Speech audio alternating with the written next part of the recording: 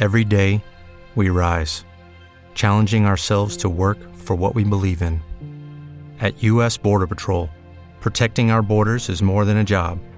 It's a calling. Agents answer the call, working together to keep our country and communities safe. If you're ready for a new mission, join U.S. Border Patrol and go beyond. Learn more at cbp.gov/careers. Hey everybody, welcome back to Word Balloon, the comic book conversation show. John Suntress here, that's our theme song in the background, but today's topic is a little different, so let me go to my quadraphonic stereo here and take the needle off the record and slip something else on, a little different piece of vinyl.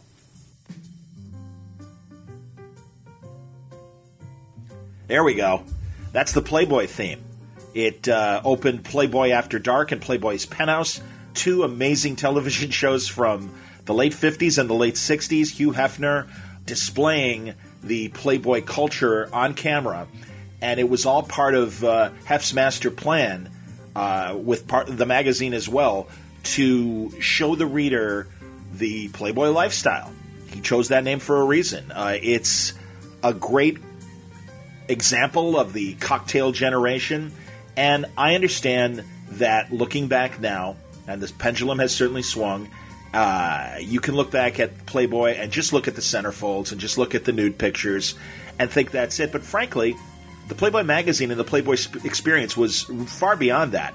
And we've got an author today, Patty Farmer, who's going to talk about it. Patty was on a couple of years ago and talked about her first book about the Playboy culture. It was called Playboy Swings, and music like this was a big part of it.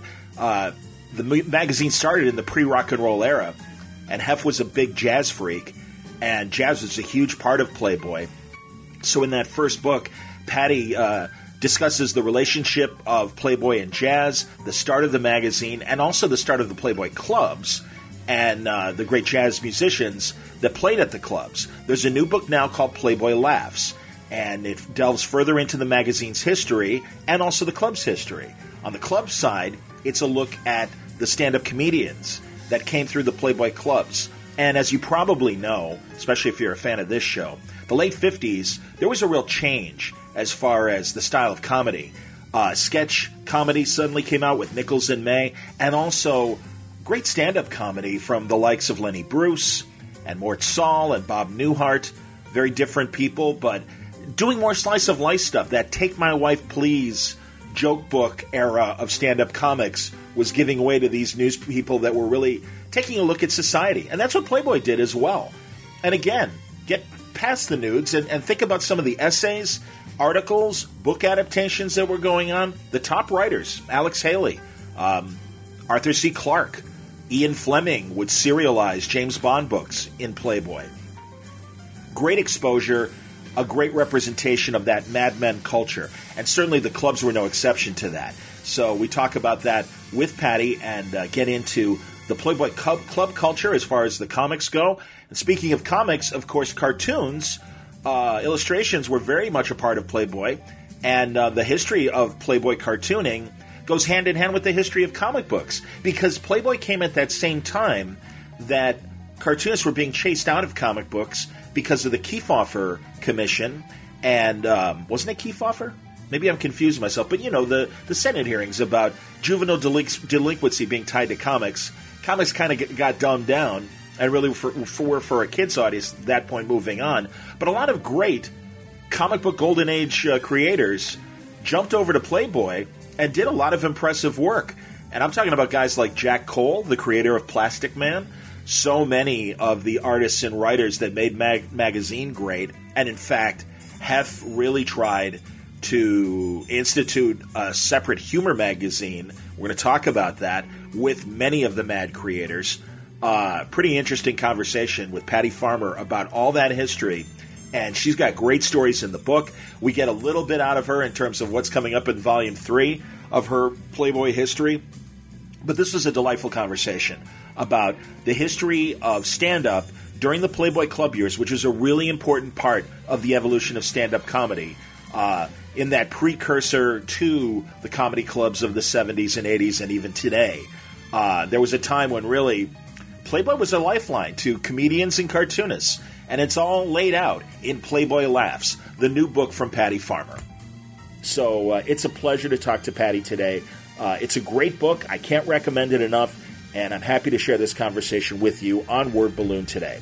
It's brought to you by the League of Word Balloon listeners. Thank you, League, for the support through Patreon, through wordballoon.com. When you come there, Word Balloon is free. It will always be free, but if you want to help the cause out and help sponsor Word Balloon each month, a donation to Patreon would be great.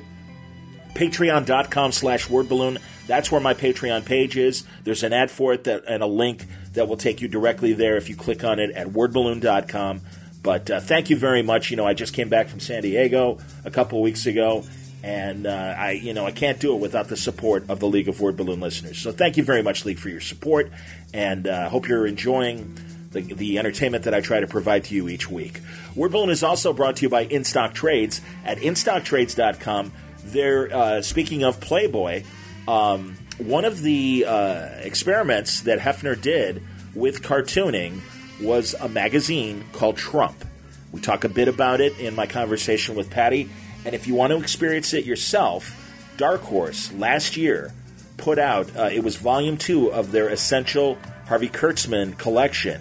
It's the complete collection of Trump. It's the 2 magazines that they were able to put out 60 years ago. Crazy. Trump magazine only lasted in 1956 and 57. I guess apparently they only had 2 magazines, but they did, in this collection, they include the 3rd issue, which is pretty amazing. Listen to the creators beyond Harvey Kurtzman that contributed to Trump. Will Elder, Al Jaffee, Jack Davis, Mel Brooks, Arnold Roth, Russ Heath, Wally Wood. There's an essay and annotations by Dennis Kitchen. It's an incredible volume, and I think it's a wonderful compliment to my conversation today with Patty. And you really need to check it out because it's very cool humor that these guys did outside of EC Comics and Mad Magazine. But it's 45% off, and it's just $16.49 from InStockTrades.com. Can't recommend it enough, and can't recommend Playboy Laughs enough. So among the great values that you can find at In Stock Trades, there's one in particular that dovetails into today's conversation. You'll find great comics, great graphic novels, great books about comics at great prices at InStockTrades.com.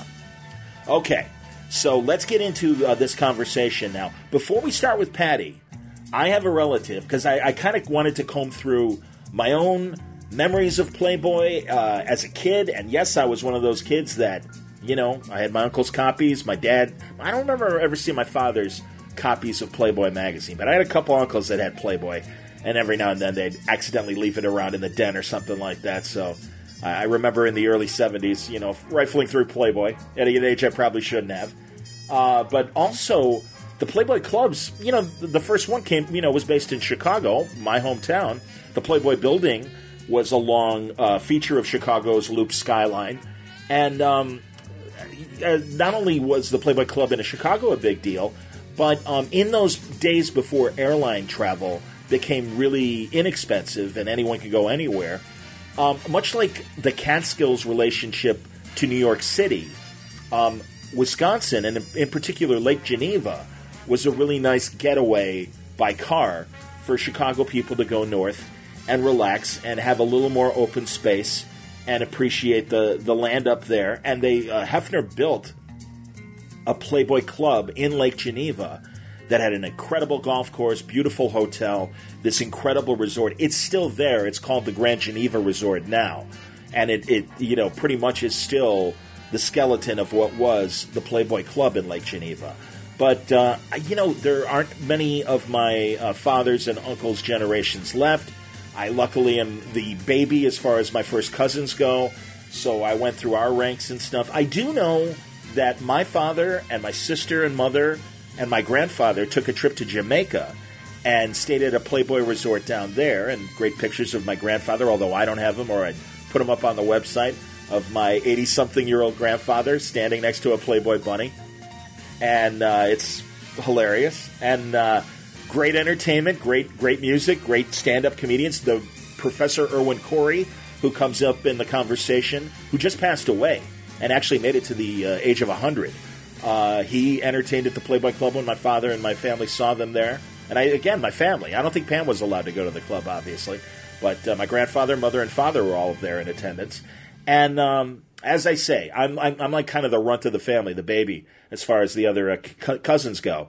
But I spoke to one of my older cousins, Joe Renna, who is one of those madmen executives that was doing business back in the day and would go to the Playboy Clubs, both the Chicago Club and the Lake Geneva Club. So I wanted to get a first-hand account of what it was like being at the Playboy Clubs at the peak of their relevance and popularity. So here's a short conversation with Joe Renna telling us about the experience of a guy who went to the Playboy Club a couple times. And I think you're going to appreciate his point of view on it. Here's Joe Renna now on Word Balloon.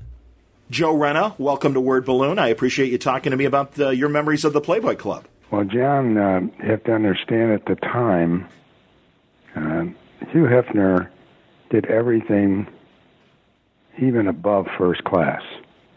And he had, the hottest girly magazine, for lack of a better term. Sure.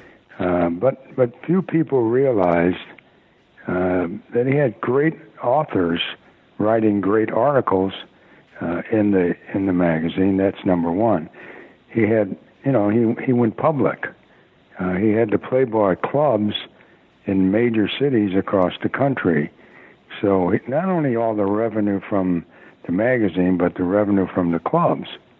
So he decides to build this incredible resort in Lake Geneva. And, let me just say this. Unlike these horrible girly clubs and strip joints today, the bunnies were dressed appropriately. It was class. I hear you. There was no lap dancing or nothing like that. Sure. The food was incredible. Everything about it, the best wines, the best liquors. The golf course was to die for. I mean, it was, as far as baseball parks, it rivaled the Yankee Stadium. I hear you. So the whole thing he did, everything about it was class. Well, that's why they called it Playboy. He wanted to promote this upper-class lifestyle of recreation and fun. And, the whole idea of these key clubs, that was, I guess, a really big phenomenon, and obviously before my time. But, were you aware of any other sort of, exclusive clubs like the Playboy style? Yeah, there were a few. Even in Chicago, we had the Gaslight Club. Yes. They tried to do a similar thing. They had the girls dressed with, push-em-up bras and stuff like that. Sure. But it didn't even come close. That's really cool. It didn't come close to rival the whole mood that he created. It was a great escape for guys who wanted to go away for a weekend, go up there and stay for, a Friday, Saturday night and play golf, and then go to the club and drink and enjoy yourself, and you didn't have to worry about driving. You didn't, it was Sure. it was a very, very classy joint. Do you remember any jazz acts or comedians that you saw at the various Playboy Clubs? No, I honestly, Okay. I don't remember any, to be honest with you. But he again, he put a lot of young comedians, especially black comedians. Yes. He put them on the map. Yeah, I mean, Bill Cosby being one of them. Sure. The author that I just spoke to, Patty Farmer, she was talking about Dick Gregory really breaking through because of the Playboy Club, and had a big Time magazine article about him, and really became this national sensation. Flip Wilson was another one. Sure. So yeah, it really, really, it's too bad of what has happened. Today, you couldn't do it. Today, guys go to those clubs and they're there to fool around and see naked girls, and it's just a whole different ball game. And they would go to places like that instead of going to a Playboy Club. I hear you. Did you watch Playboy After Dark or the Playboy Penthouse, the television shows that Hef was making in the late 50s and early 60s? Occasionally. Okay. Occasionally. Yeah. Very cool. Yeah. I didn't go there a lot. Don't get me wrong. I mean, I understand. I occasionally would go to the club downtown, and maybe at best 3 or 4 times up to Lake Geneva. Got it. No, I'm surprised, and it was the Lake Geneva story was really interesting that he sunk so much money into that club in particular. He ended up having to sell it, I know, in the late '60s, and it's still there. It's the Grand Geneva now, so it still exists. But I guess I was just talking to a friend. He said that there's really no representation of what it was when it was the Playboy Club, as far as any memorabilia or photographs or anything on display there, which is a shame because it's kind of a historic place, and certainly the old Playboy Club as well. Were you like the various rooms, the library room? Did you kind of check out all the different little nooks and crannies? Oh yeah. I did the tour. I had a buyer at Weebles. Okay, old department store for people who may not know. Yes. Yeah, he was and no pun intended, a real schnorr, and he loved to be wined and dined and entertained, and he liked to play golf. So it was a nice way to entertain a guy that was giving me a lot of business. But it was class. It really was. Did you watch that TV show Mad Men, Joe? Because that kind of represents that era of executives and recreation. Yeah, we watched a few sessions. Laurie and I did. What'd you think? It got kind of boring after a while. Well, you lived it, man. So you're like, yeah, whatever. Oh, I did live it. There's no question about it. I did live it. I understand, man. It was, it was just the way it was in those days. Sure. I mean, there's no getting around it. Buyers love to be entertained, and it was the way you did business. I understand, and truly, like you said, it was a class operation, and it made people there feel like they were living that Playboy dream that was represented in the magazine. Exactly. Very cool. No, I appreciate your memories, Joe. Thanks a lot, man. This is a good addition to the conversation with Patty. Thanks for talking to me. Okay, John. Talk to you later, buddy. Okay, that was my cousin Joe Renna, and I appreciate his thoughts on the Playboy experience. And now we transition to the author, Patty Farmer. Again, Playboy Swings, her first book. Incredible if you're a jazz fan and if you're a fan of 50s through 80s culture. I mean, really, she takes us to the modern age because the Playboy Clubs have had a renaissance. And currently in London and Tokyo, as I remember from our first interview, there are Playboy Clubs again. But this conversation and the bulk of Playboy Swings was about the heyday of the Playboy Clubs, the entertainment you could get there. And this new volume, Playboy Laughs, no exception. Such a great book, incredible interviews with the stand-up comedians that were popular during the Playboy Club heyday, but also the cartoonists that you will recognize if you're a comic book history fan, and they're an important part of Playboy's culture. So it's really great to have this opportunity to have Patty Farmer back on a new episode talking about the Playboy culture now on Word Balloon. Patty Farmer, welcome back to Word Balloon. It's really a pleasure to talk to you again, and congratulations on the second book on the history of Playboy. Oh, thank you, John. I love any opportunity to talk to you, number one, and your listeners, and especially to talk about Playboy. There was really great interest in our first interview that really covered Playboy's history with jazz, Playboy Swings, and this book now, Playboy Laughs. This is doubly exciting for me because I'm a big comedy nerd, and I'm also a big cartoonist nerd. And it's wonderful how these two subjects dovetail into the history of Playboy. And so really, honestly, you hit the sweet spot. This is really fun. Glad to hear that. So, Hefner was always at the vanguard of all the new things that were happening, and certainly in the 50s. And hand in hand with his love of jazz, he was there at the beginning of the cultural shift in stand-up comedy from the old Borscht Belt, Henny Youngman guys to this new group that came in the 50s, people like Lenny Bruce and Shelly Berman. And that's, again, what a visionary to see this is where things were going. Absolutely. And I think he and Playboy, of course, served as a bridge almost from that era up into the 70s and 80s when they started having the comedy clubs and the improvs.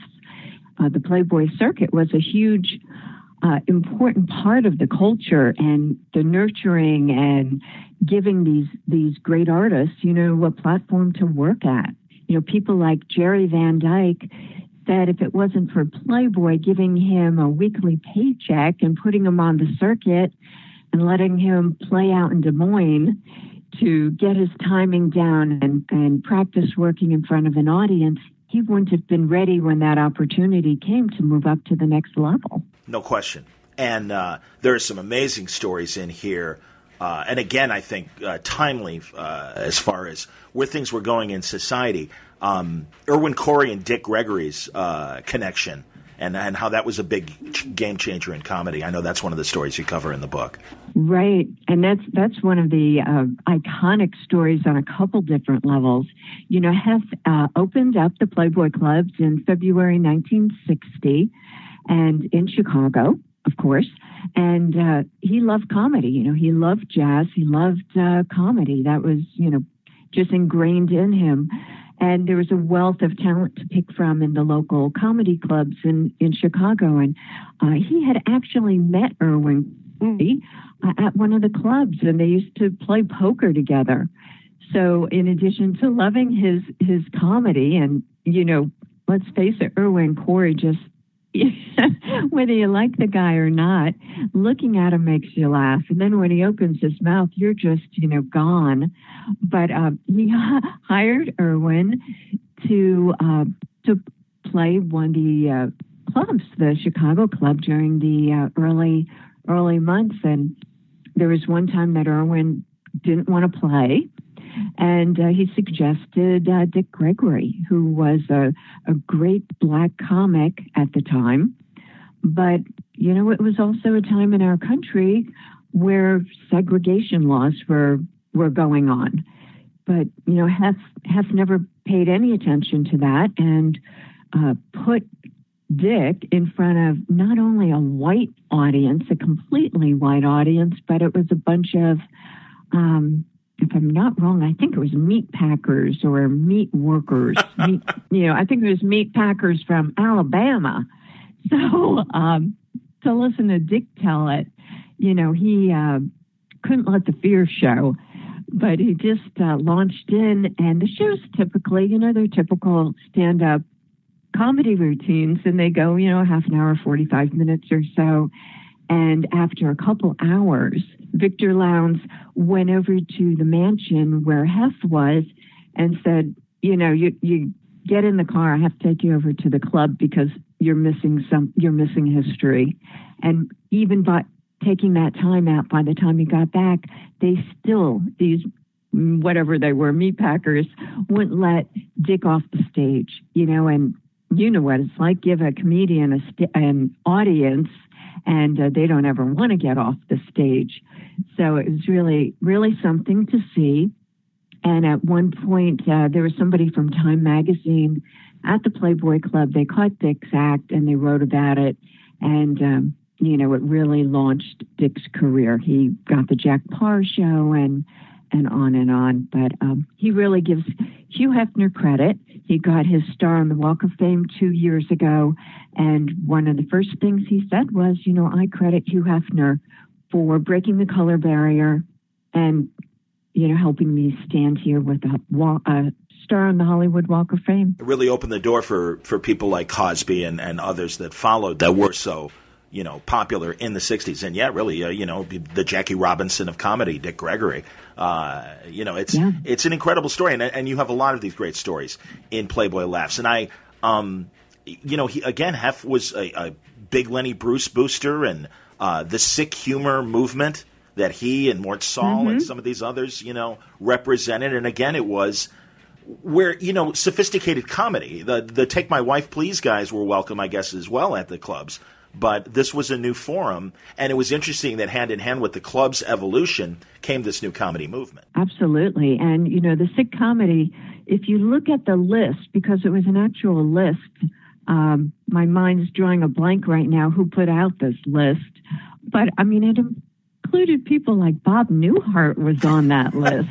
And, you know, I question that, you know, Lenny Bruce, okay, Mort Saul, yes, I can get that. But Bob Newhart, and I've heard his older routines, you know, I didn't know why he was on the list, but he was. And, you know, Hess liked, it had an intelligence. It was, you know, a really, you had to think about what Lenny was saying, and it was things that he had thought about, everyday things sometimes, but, you know, it was the start of political humor, and Mort Saul, for sure, you know, carried that through. And, you know, unfortunately, Lenny was a sad story. You know, we lost him in his, early 40s, right? And Hess did everything he could to help him. And unfortunately, I don't think anybody could have saved Lenny from himself. But, seems that way, yeah, based on his history and everything. No, absolutely. And yeah, and for people who don't know, Lenny Bruce was charged with obscenity a lot at a time when this is before George Carlin's 7 dirty words you can't say on television, and the police were very strict about that, threw him in jail a lot, and have, as Patty says, you know, really helped him out with, you know, court fees. And, you know, and also was just this guy representing mainstream culture, standing by this very controversial comedian. I mean, you know, it stands with some of the comedy controversies of today, probably even more so because, again, the poor guy was thrown in jail for what he said. Right. And, John, you know, I'm sure you know this, but maybe there was one or two of your listeners that doesn't, but they used to use the obscenity law against him for making fun of the Catholic Church. You know, I mean, nobody was immune to Lenny. He's Jewish, and he had a lot of things to say about his own religion and culture. But, you know, Chicago, people think Chicago was run by the mob, and they came in second to the Catholic Church. So you'd have these cops that would go around to the clubs and say, you know, if Lenny makes one more crack about the Pope or makes him the butt of one more of his jokes, we're going to close you down for, you know, we're going to arrest him for obscenity charges, even though it's not what we think of today as obscenity. But we'll close the bar down too. We'll pull your liquor license. So, you know, it was really sad, you know, what happened to Lenny Bruce. It was just a sad time. He was so funny, but maybe he was ahead of his time. Agreed. And again, an inspiration to people like Carlin and Richard Pryor and the comedy movement that came in the 60s. And you've got great interviews with the comedians that were there, with other observers of the period. And, God, I'm really glad you got people like David Brenner before he passed away, because he really, I think, in both directions was a great, you know, connection to the era before him and the era that came after him. And, again, a guy that really was paying attention to what was going on in the clubs and around him. Jimmy Walker, Larry Storch, for God's sake, in his 90s. Oh, my gosh. You know, I mean, so, yeah, it's really great. And I'm glad, because this is, you know, a really important chapter in comedy. Again, it was a game-changing time. And the Playboy Clubs as a tour circuit really represented, you know, a path and a career for comedians that they could make a good income at a time really between, you know, I don't even know, the supper clubs and the nightclub circuit, and then the comedy clubs of the 70s and beyond. You know, really the Playboy Club really helped a lot of people out, right? Right, absolutely. It was, like I said, that bridge, you know, that spanned those 2 decades before the improv and the comedy clubs started popping up, and a different kind of comedy club was presented. But again, you know, the clubs of the later years, you didn't get a steady paycheck. You know, the hat was passed around, you got a piece of the door, you know, a lot of times. And the Playboy Clubs didn't pay a lot, but they paid steady. And, you know, a lot of the folks went on to become household names, but there were a ton of other great comedians that just worked. You know, that was their job. They were on the road 50 weeks out of the year and got paid for it, and did that their whole lifetime. Sure. I remember Carlin doing a wonderful, long oral history interview for the American Academy of Television. And he really went into that period where he said, really, the Playboy Clubs provided a steady income because, you were on that circuit. And, how many clubs in the 60s were there across the country, or probably Canada as well, internationally? Internationally, they at the height of their popularity, it was 42. So that's, you could work, if you had 2 weeks a year, 2 weeks at each club a year, that was your year. And George was there in the beginning when he was a clean-cut college guy and showed up wearing a tie, and he perfected and kind of like you had mentioned, got to that stage where it was the 7 words you couldn't say on TV. And Hef, even though it was Playboy, and Playboy has, people have their own ideas of Playboy, Hef ran strict clubs. And he had to have the talk with George. He said, George, you're my good friend and I love you and you're always welcome in my clubs, but, I'm afraid you can't be on the stage anymore.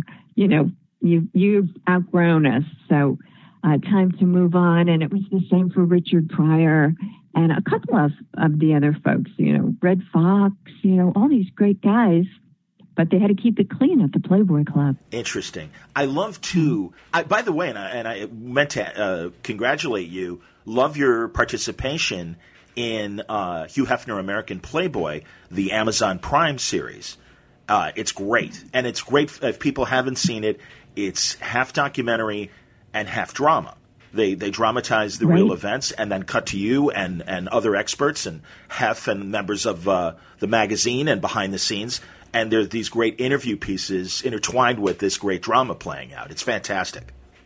It was really good. And interestingly enough, Amazon had contracted with the producer for 6 series, it was a weekly series. And the producers went back and they said, we're having such a tough time. There's no way we can squeeze Hefner's life into 6 weeks. And without blinking an eye, they said, 13 weeks. And they expanded it to 13 weeks. And even that didn't cover this great man's life. Understood. But, it's really great. And I love the, cutting back and forth from the drama and the real documentary interviews as well. Back to your book, though. Honestly, you're great on it, and I'm really glad you're a part of it, and I can't recommend it enough. I have Amazon Prime, so I was thrilled to see it, and it's terrific, great story. So, but regarding John, and Hef gave so many different, helped so many different groups. We had breaking the color barriers for the African Americans and helping start a lot of comedians on their path.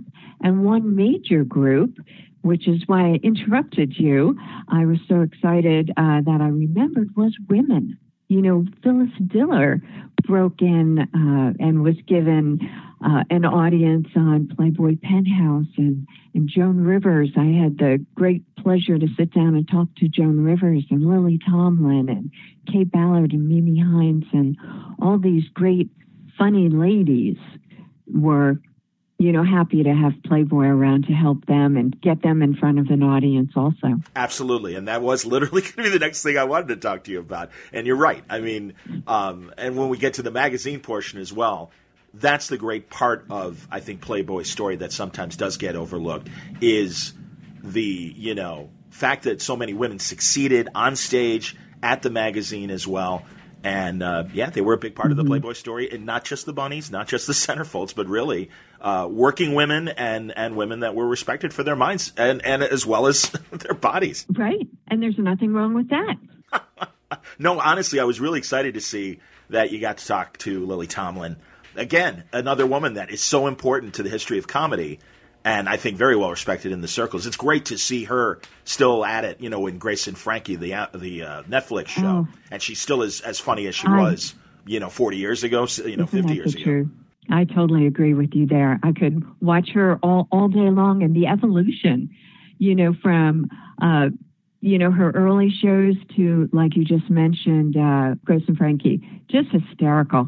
I just have tears in my eyes watching her. Absolutely. Well, another one of Hef's passions was cartooning, and I forget, and I'm glad you remind us in the book that Hef was himself a cartoonist, and in some of his earlier pre-Playboy college magazines, there was some Hefner art, and also early Playboy magazines, right? Right. I mean, that's what he wanted to be, and many people don't realize, and lucky for us, he didn't succeed, but he wanted to be a cartoonist. He wanted to make his living with the great cartoonists of the day, people like Jack Cole and Arnie Roth and Al Jaffee, and he wanted to be a cartoonist. Even coming out with his own cartoon comic book in 1951, he had a full 74-page comic book came out. And gosh, I'm going to screw up the title. It's such a long title. It's called, I think, This Tomlin Town, Chicago, a Rowdy Burlesque of Manners and Mores. But I've read it. I've read every page, and it's funny, and he did a good job. But he just wasn't good enough to compete with the greats that were around during that era. That was another era of these talented artists who just decided to go into cartooning at that time instead of become, traditional artists. And so Hef went on to start up a men's magazine instead, second best in his mind. And I think he did a good job at that. I think so, but he was also smart enough to hire some of those wonderful cartoonists. And Jack Cole is a golden age cartoonist, very respected in the comic industry because of his creation, Plastic Man. And it's so great that he had a tragic ending, unfortunately, sort of like Lenny Bruce, even a little more grisly. You might have said, in Bruce's case, it might have been an accident. But Cole really had this wonderful Act 2, because it was right when comic books were, because of the Senate hearings, really dumbed down and really became more of a kid's medium. And thank God, Hefner and Jack Cole found each other, and Cole had this great Act 3, doing such wonderful cartooning for Playboy. Yeah, definitely.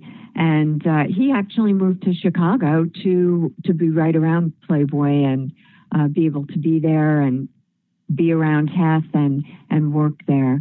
But, he was one of many. Shel Silverstein, Leroy Neiman, whose art hangs in museums around the world today. And when you think about it, John, it's not a bad gig. You get to hang around those Playboy offices, beautiful people, get paid for coming up with Femlins, which was Leroy's little girl. The Femlin was half girl and half little sprite or whatever you call it. Yeah. And it wasn't a bad job at all. People absolutely loved it. Shel Silverstein, Arnie Roth, Al Jaffee, yes, who at 96 is still working for Mad Magazine. Absolutely, 96. Yep, doing the. I visit with him. The fold in, the back page issue, the opposite of the centerfold, the pull out centerfold. He innovated for Mad Magazine, the infamous fold-in gag. And yeah, like you said, 96 years old, still doing it every month. I saw several Mad Magazine people at Comic-Con last weekend, and we were talking about Al Jaffee. And you provide these wonderful biographical sketches of these cartoonists and the comedians as well, and get their observations when they were still living. People like Jules Feiffer. My God, what a Renaissance man that wrote films, Carnal Knowledge, and really important Broadway plays, and this master cartoonist in his late 80s, and still this incredible force going back to the 40s and 50s. And it's funny you mentioned Carnal Knowledge. When I was talking to him, he just kind of off the cuff said, of course I got all my ideas for Carnal Knowledge from hanging around the Playboy Mansion. Because he was, not only worked for Playboy, he was a good friend of Hef's and, hung out with him at the mansion all the time. And that's where he got his ideas for Carnal Knowledge. Funny, I thought. Absolutely. Cole kind of came up with, it seems, the template for the great artists that have followed in terms of those kind of New Yorker style cartoons that were the one panel gags, and again this level of sophistication to them that and I'm going to get into, we mentioned Al Jaffee in Mad Magazine. There's a lot of great Mad creators that work for Playboy. But again, it's Mad and that era of 50s cartooning. These were like, the daily shows of their day, these single panel gags, and as vital as any snide columnist that is, commenting on current society. And it's this great Mad Men era, but, really biting humor that, stood with the stand-ups and again was really part of the important, or not, important maybe is getting highfalutin or something, but the relevant humor of 50s and 60s society. Right, absolutely. And I'm so happy that you said that because, you get 99 people that get it, and yet I've had a few that have said, why in the world did you include cartoons? And I'm like, I don't even know what to say to them. I'm like, obviously you don't know about them. So, really, really important culturally. And being Hef, he was definitely, everybody said, a micromanager, but they said they really valued his edits. But you have to kind of picture the process. They would submit a cartoon and Hef would make his comments and send it back. But this is the day when you had to put things in an envelope and put a stamp on it and send it. And then, you'd send it from Chicago to, Al Jaffee in New York, and Al would open it up and look at the comments in the columns, and he'd make his adjustments and put it back in an envelope and, send it back to Chicago, and do this every single month for either a panel of cartoons or a cartoon. So much work went into it. It was really an art piece. And you have people like Doug Sneed, who, if you look at his art, and I've included a few examples in the book, I mean, they're just beautiful, beautiful artwork. No question. And again, back to the group at Mad Magazine, when Harvey Kurtzman kind of got frustrated with Bill Gaines and it was time to leave Mad, Hef was more than happy to welcome Harvey and, in fact, created a magazine that has a title that had a different meaning back in the 50s. Oh, my gosh. Trump magazine. There was the cartoon, comic book called Trump, and Hef wanted to make comic books a little bit upscale. Comic book paper at that time was like newspaper. Yes. That they bleed through, and he had a higher quality paper. And I love the line when Hef was questioned after they folded, because unfortunately, due to many reasons, but they folded after only 2 issues. Yes. And somebody asked Hef, what happened? And he said, I gave Harvey Kurtzman an unlimited budget, and he surpassed it.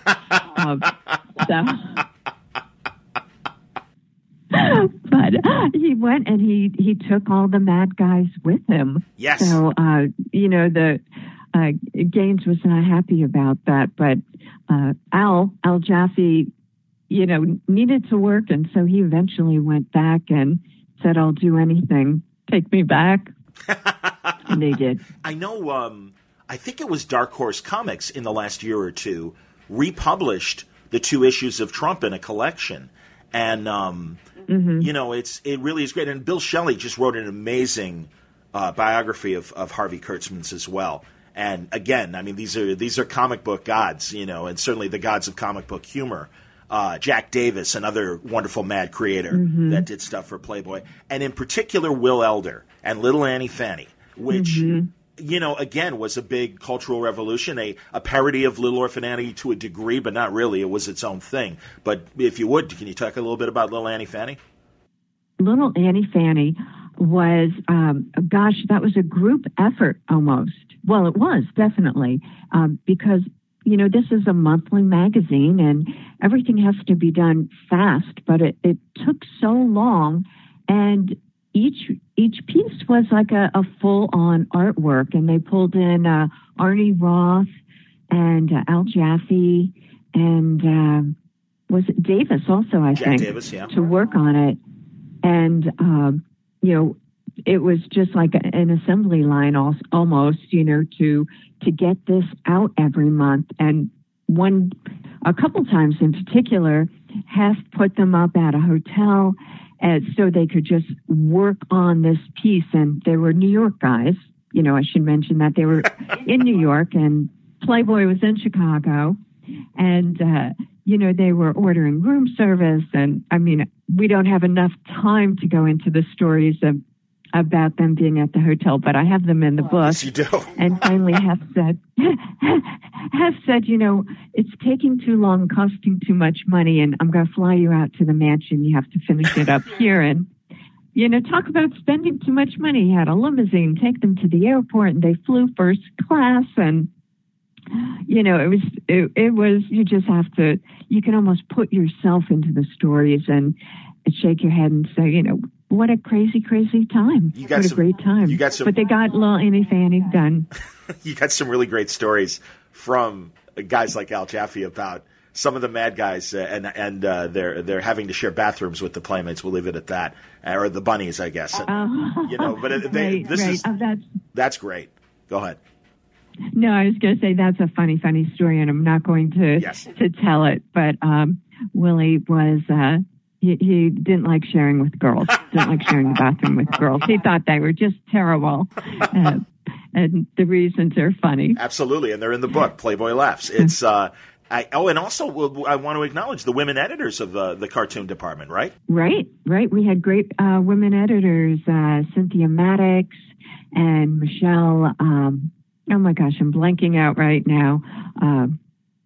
It's in the book. It is in the book. Yes, forgive me. I don't have it open quite a bit to point at it. Yes. Yeah, I'm just blanking on her last name, and I should not. She was very, very important. Everybody really respected her, and she nurtured and cared for the cartoonists individually a lot until she passed away from cancer, from eye cancer. And another woman took over, Amanda Warren, up until when Playboy made the questionable decision about not having cartoons in Playboy magazine anymore. Well, the magazine in its current form, both digitally and on the stands and stuff, there have been some odd, choices that, you've been to, I guess, whatever society tells you is, what works and what doesn't. And maybe, cartoons are disappearing from newspapers. It's tough, and you're right. It is shocking because it was such an important part of the magazine. The pinup artists also get their due, and certainly the classics, like people like Vargas. But you also talk about a modern pinup artist, Olivia. Now I'm going to try and say her name right. Debaradinas. I think that's why we just call her Olivia. True, that's right. Of course, she only signs herself Olivia. Even she and her manager, they say just Olivia. That's how we publicize it. So that's right. Vargas, he wasn't a cartoonist. He was one of our great pinup artists, illustrators. He was included, and he too, it was a third chapter of his life when Playboy came in and had these great Vargas girls, for lack of a better word, come and become a fixture in the Playboy magazine every month. And the audience just took to it like crazy.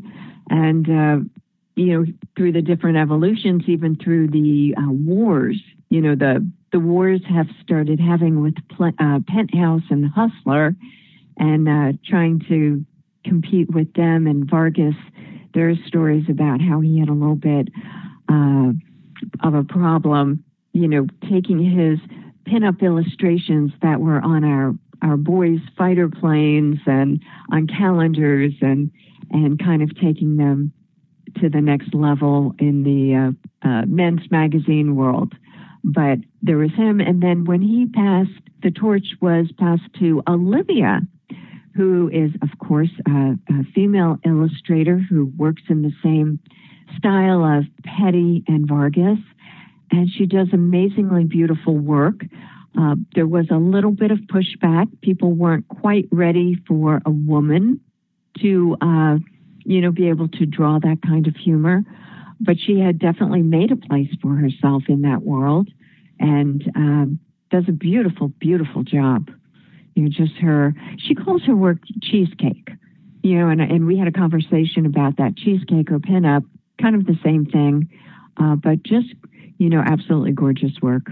Do you ever, in terms of touring with this book in particular, I always love that there are certain comic conventions and also pulp conventions and graphic art conventions like Spectrum that do kind of celebrate this kind of cover and also interior art. Is there any plans for your tour for this book to try and get in any shows like that? Because this is the kind of visual presentation that, always makes for a great panel when I see them at places like Comic-Con. And I would think what you're, representing in your book would be great. I would love to go. You have to be invited or, pay to go. So I can't afford to go, and my publicist isn't paying my way. So anyone who wants to invite me, I will be there. I'm telling you, honestly, and I know some of the Playboy artists do set up our Chicago convention, and I know a lot of the artists that did Playboy work were obviously also guys that were doing print ads for the ad agencies in Chicago, major hub for national and international agencies, the Mad Men hub. Chicago is certainly that as much as New York, right. And I just think if we got to make this happen. I know some convention people. I think that would really be great. I agree with you. I would love that. Yeah, we're gonna have to fire that up because it is, the people like Olivia and again Doug Sneed. Yes, he makes the rounds there, and the Mad Guys. I think it all goes hand in hand. I completely agree. Yeah, we'll see what we can do on that in the months ahead. What is your plan for your book tour? Just the regular, talking to all.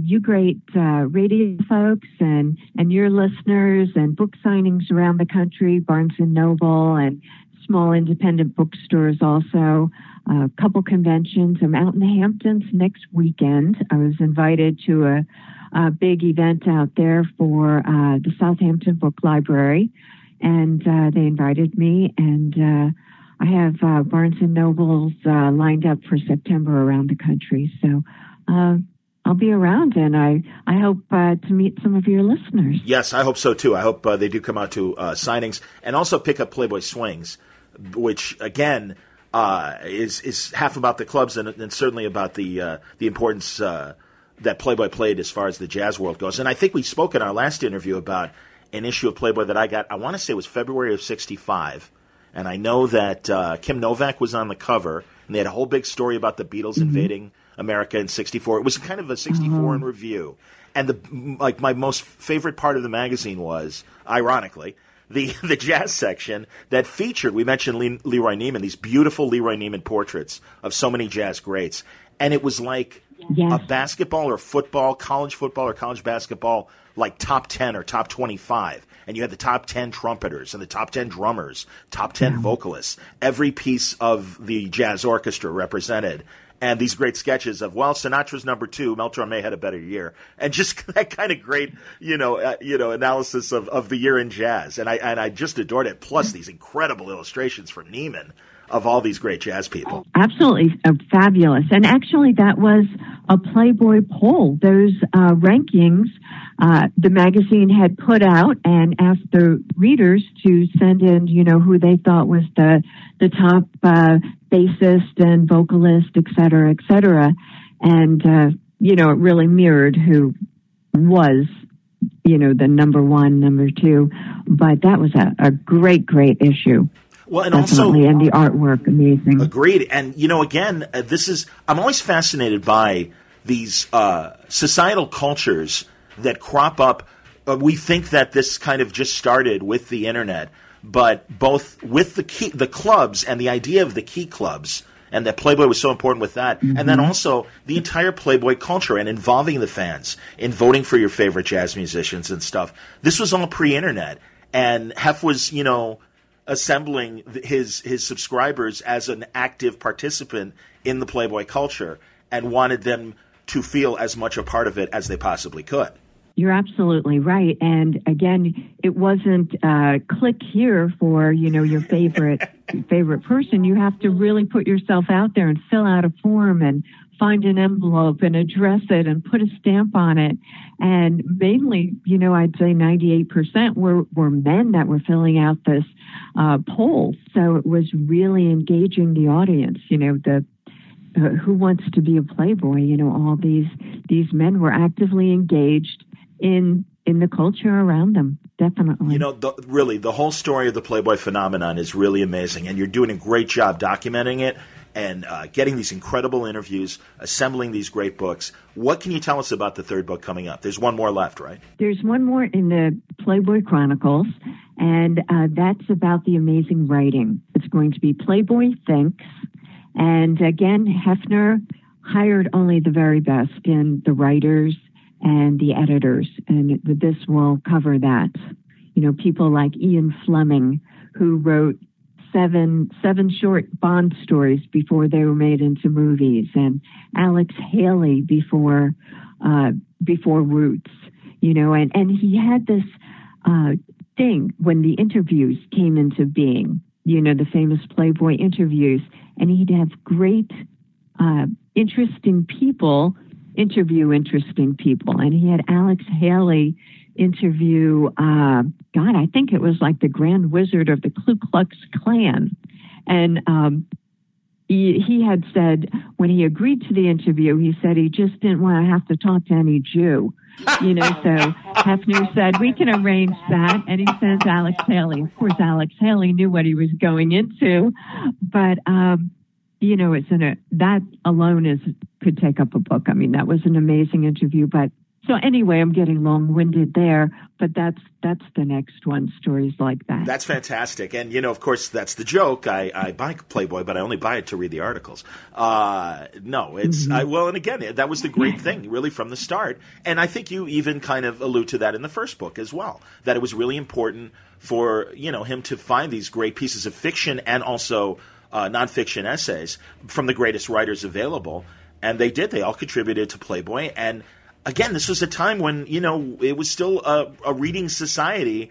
And, you know, you make allusions as far as it in Playboy Laughs to The Daily Show and things like that. Yeah, these were touchstones. You know, people came to magazines to you know, learn about things culturally and a bit more than, you know, the current reading level of today's society. Maybe I'm being mean. I don't know. I know Word Balloon listeners. No, I don't think so. It definitely tops How to Lose 10 Pounds in 72 hours. Right.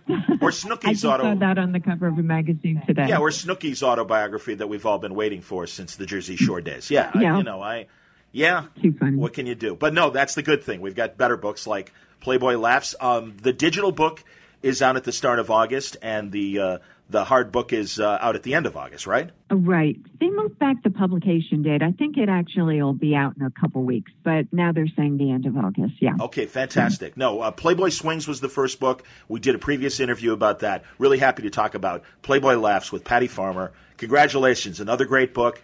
And based on what we've said, I'm looking forward to number 3 as well.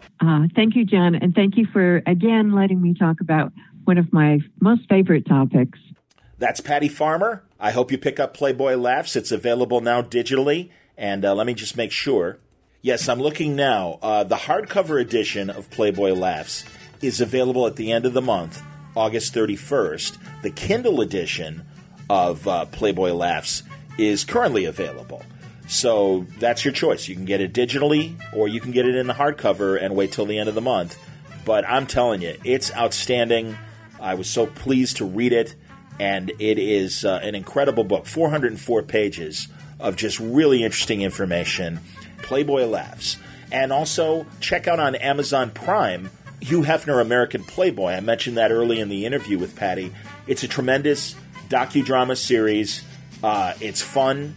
It, I think, tells the Hefner story. It's an authorized story, but I think there's warts in there, and I don't think they hide from those because it's part of the story. And it's just this incredible combination of a very good drama mixed in with actual documentary-style interviews with all the people that were actually there. From Hefner to all the behind-the-scenes magazine people to former centerfolds and everybody that worked for the magazine, men and women. It's a very, very good docudrama. I can't recommend it enough. Hope you enjoyed today's episode of Word Balloon. It really was. This is one of those subjects that I always enjoy delving in.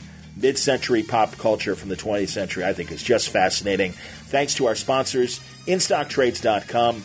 Again, The Essential Kurtzman hardcover volume 2, Trump, the complete collection, not only the 2 issues that were put out by Hefner, it was a failure magazine, which is a shame, because again, the star quality people that they had inside the book, including Harvey Kurtzman, Will Elder, Al Jaffee, Jack Davis, Arnold Roth, Russ Heath, Wally Wood, Mel Brooks, plus a great essay and annotations by Dennis Kitchen. It's a great book. I can't recommend it enough. 45% off from in-stock trades, $16.49, among a lot of other great books that are happening right now at instocktrades.com. You go there enough and you check out the comic book stuff. Well, here's something that's part comic book, but also part of a good portion of pop culture in terms of that particular book. Check it out for yourself. Go to instocktrades.com. Thanks again for listening to Word Balloon today. Thank you, League of Word Balloon listeners, for your continued support. And, back to more of what you come for every week at wordballoon.com in the days ahead. I'm very excited. I've lined up some really fun guests, a lot of new people, and also some great returning guests. And in particular, coming up very soon, a legend in British comics. Not Alan Moore. Let's wipe that name off. And someone I've never had on Word Balloon before. And I'm so excited to be talking to this man. Should I spoil? All right, I'll spoil. Pat Mills, everybody. The wonderful writer from 2000 AD, the co-creator of Judge Dredd with John Wagner. Man, he's got this incredible... Another guy who just wrote an incredible history about pop culture. This is about the creation of 2000 AD, the things that Pat was working on before he joined the company, the very many creations he had a part in, and others. His observations of the way the British comic book industry worked from the 70s to modern day. So different, vastly different from what we know as far as the American comic book culture. And I love it. I'm enjoying his true history. And then also he's got a novel that he's created with Kevin O'Neill that is a fictionalized look at that same period of time. And pretty interesting, too. Can't wait to have this conversation with Pat. Can't wait to share it with you on Word Balloon, among some other, as I said, new guests and returning guests in the days and weeks ahead. So please come back for the next episode of Word Balloon. Check out the archive, wordballoon.com, and enjoy the hundreds, literally over 600 episodes of Word Balloon over the years. And I'm so happy to share that stuff with you on a weekly basis as well. Wordballoon.com. You can find us on iTunes. You can find me on Stitcher, all the various podcast platforms. If you have questions or comments about the show, you can reach me via email, john@wordballoon.com, and follow me on Twitter @JohnWordBalloon or on Facebook under my name and the Word Balloon Network. Until next time, Word Balloon is a copyright feature of Shaky Productions, copyright 2017. Lucky Land Casino, asking people, what's the weirdest place you've gotten lucky? Lucky? In line at the deli, I guess? Aha, in my dentist's office. More than once, actually. Do I have to say? Yes, you do. In the car before my kids' PTA meeting. Really? Yes. Excuse me, what's the weirdest place you've gotten lucky? I never win and tell. Well, there you have it. You can get lucky anywhere, playing at LuckyLandSlots.com. Play for free right now. Are you feeling lucky? No purchase necessary. Void where prohibited by law. 18+. Terms and conditions apply. See website for details.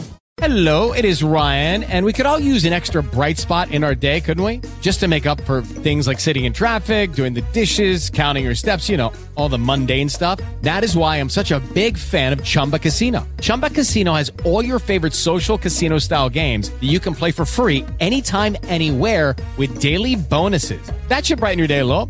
Actually, a lot. So sign up now at ChumbaCasino.com. That's ChumbaCasino.com. No purchase necessary. VGW Group. Void where prohibited by law. See terms and conditions. 18+.